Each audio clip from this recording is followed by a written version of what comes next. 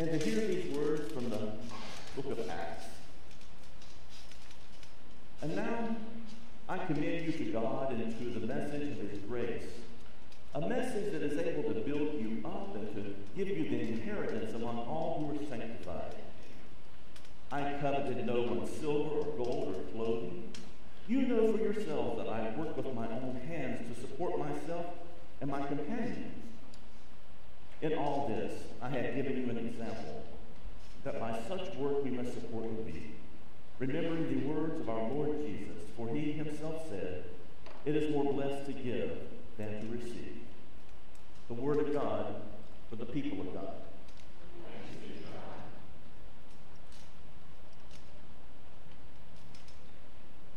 You have my permission today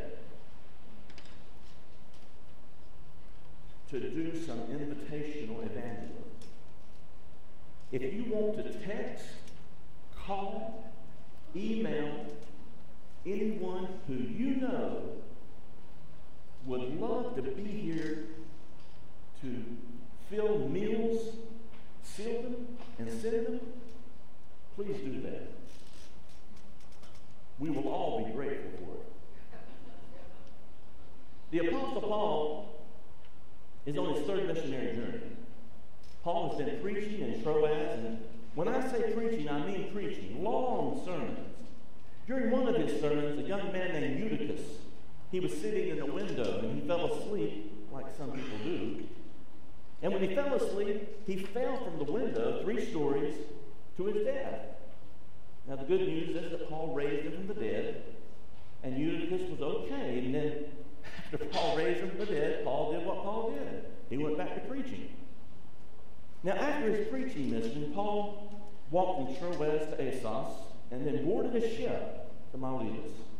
This is where we find ourselves in the Scripture today. When Paul arrived at Miletus, he sent for the church elders from Ephesus. And when the elders arrived, Paul began reminding them all he had taught them, how he had been in ministry with them. Then he tells them that he's on his way to Jerusalem for the last time, probably. He will not see them again. And he reminds them that they are to be now the shepherds of the flock. He said, "In everything I did, I showed you by this kind of hard work that we must help the weak, remembering the words of our Lord Jesus, who said, 'It is more blessed to give than to receive.'" And this is what I want us to concentrate on today, that last verse, blessing of giving. Now, to be sure, we've all heard this passage before. And when you look at this short verse, when you look at it literally and logically, it can feel like one of those pious verses in the Bible that make us feel warm and fuzzy inside the church, but sometimes it doesn't feel like it works in the real world. Or it may sound like a clever fundraising gimmick, or scripture to give stewardship committees and finance committees the compelling way for a church to fund this budget. Now, the Apostle Paul, however, might say that this scripture is much more than that. He may say that this scripture is much deeper than silver and much wider than gold. This passage is about the love of the generous God. It is about a God who created the world and gave the world for humankind to enjoy. It's about a generous God who gave salvation for us. For God so loved the world that He gave. So before we can ever consider being blessed by our giving, it stands to reason we must first experience what it means to receive. So as we consider the receivers of God's love, I have a question for you. What do you do when you're low on love? Do you try to conjure it up by sheer force of will, as if there's within us some furnace of affection that lacks just one more piece of wood or just a little more coal? Do we poke it and stoke it with some kind of dogged determination? What's our typical strategy for troubled relationships? Try harder? My spouse needs my forgiveness. I don't know how, but somehow I'm going to give it. I don't care how much it hurts. I'm going to be nice to that coworker who just drives me crazy. I'm supposed to love my neighbor. Okay, even if I don't like him, I'm going to do it anyway. The pronoun I sounds out, doesn't it? I will. I can do. I will be. So with clenched teeth, we say that we're going to love if it kills us. And if we love this way, it just might. It seems that trying to will ourselves to love and to force ourselves to give may be beginning in the wrong place. Could it be that we're beginning with what we think we can do and what we think is best? Could it be that we're missing a step? What if the first step of loving and giving is not giving toward others, but giving toward God? Could it be that the secret to loving and the blessing of giving is experiencing receiving? The only way we can give love, real love, deep love, authentic love, is first by receiving love. 1 John 4:19 says, we love each other as a result of God loving us first. Do we want to be more loving? Do we want to be more giving? So let's begin by accepting our place as dearly loved children of God. We read in Ephesians, be imitators of God, therefore, as dearly loved children. Live a life just as Christ has loved us. Do we want to learn to forgive? To consider how we've been forgiven. We hear in Ephesians, be kind and compassionate to one another, forgiving each other just as Christ forgave us. Maybe we need more patience. I find myself there a lot. We hear in the scriptures, the Lord isn't slow to keep his promise, as some think of slowness, but he is patient toward us, not wanting any of us to perish, but to change our hearts and our lives. Is generosity a difficult virtue for you? To consider how generous God has been with each one of us. When we celebrate Holy Communion, we hear that scripture of generosity that says, but God proves his love for us, that while we were yet sinners, God died for us. Can we love like this? The answer is yes, but not without God's help. Here's the thing. It would be pastoral malpractice for me to tell you to love each other, to be patient, to be kind, to be forgiving, if I did not invite you into a relationship with the source of all of this grace. It would be like me telling you to write a check without making a deposit. If you did this, you would soon experience being overdrawn, wouldn't you? Overdrawn in relationships, overdrawn in our heart with insufficient love. The Apostle John says, God showed us how much he loved us by sending his only Son into the world that we might have eternal life through him. This is real love. It's not that we loved God, but that he loved us and sent his Son, a sacrifice to take away our sin. So when we receive God's love, love that God has deposited for the world in the person of Jesus, when we receive this love, we'll then begin experiencing what it means to be blessed in our giving. To experience that we are blessed in our giving is to know that we are loved. It's to live knowing we are loved. And when we live this way, living gratefully and giving generously, it'll be second nature to us. So having considered the importance of receiving before we can give, let's look at the scripture again.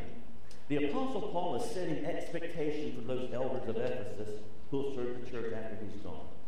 There are three parts to this message.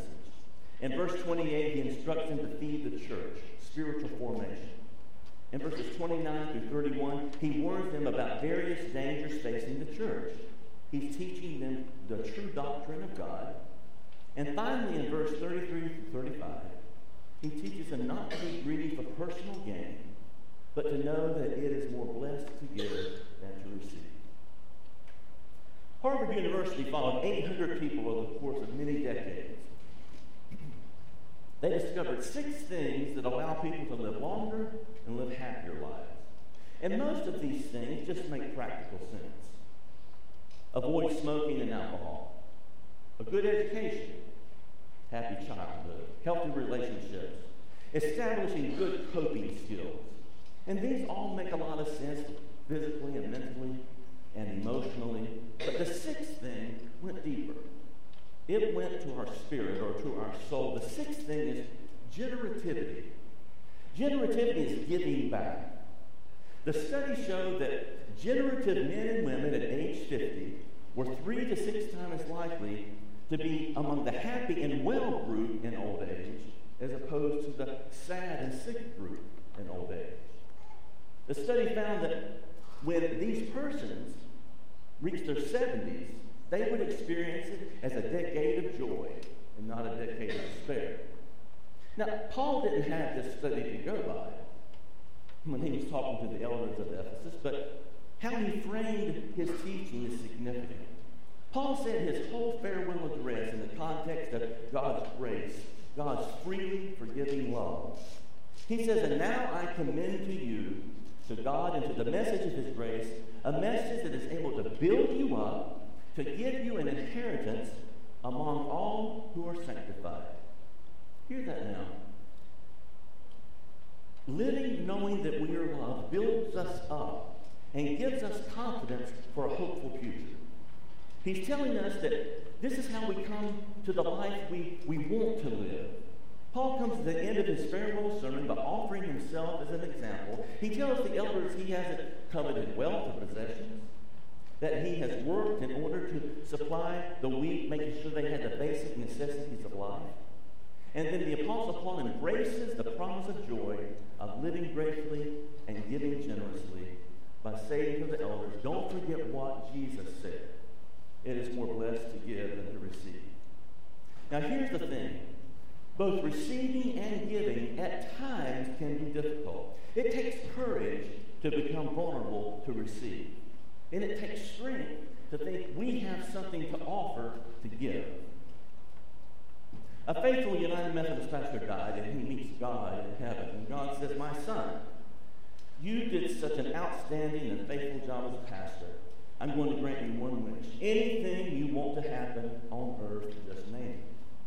The pastor says, well, you know I was once a missionary to South America, so I've often thought that if there was a physical bridge from the United States to South America where people could drive across it, back and forth, that we would learn more about each other, appreciate each other, know what each other's needs are to help with one another. And God says, a bridge to South America. Well, when you consider how long the bridge would need to be, all the steel it would take to reinforce the bridge because of the wind and the weather, God says, I think this is just physically impossible. Do you have another wish? The Methodist pastor was surprised, by the way, that God said this was impossible. But the pastor said, okay. When I was pastor of churches, I had a devil at the time during stewardship season. Could you make the United Methodists more generous and even make some of them tithers? God thinks for a bit and says, how many lanes did you want that bridge? 2 or 4? Now, receiving and giving is not quite that hard. And to be sure, United Methodists are faithful in giving, faithful in generosity. In fact, we're doing something today that churches our size just do not do often. We're going to pack 20,000 meals to rise against hunger. That's because of your generosity. But the hard work of receiving does require us to be in touch with a generous God. It does ask us to become vulnerable enough to receive divine love and human love. It does ask us to be humble enough to know that the joy of our salvation comes from living knowing that we are loved people. And the giving, that's the overflow of us knowing that we are loved. God who gave us a beautiful world, God who gave us one another, God who gave his Son for the world for each one of us. This is what we're called to. Giving is in our spiritual DNA. Our lay leadership committee has already been asking persons to give, to serve in places of leadership, on committees, in ministries, and with missions.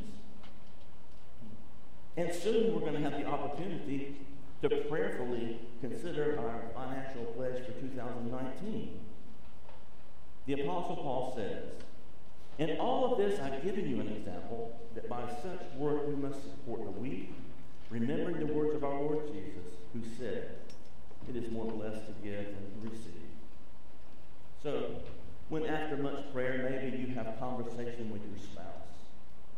Maybe you have conversation with your children, teaching them what it is to be faithful givers.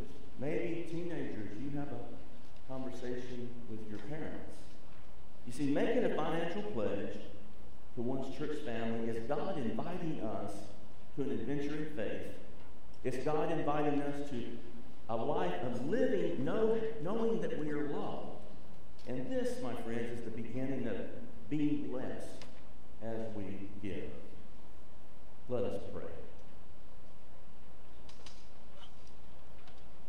Gracious and generous God, you gave your only beloved Son so that we might receive salvation.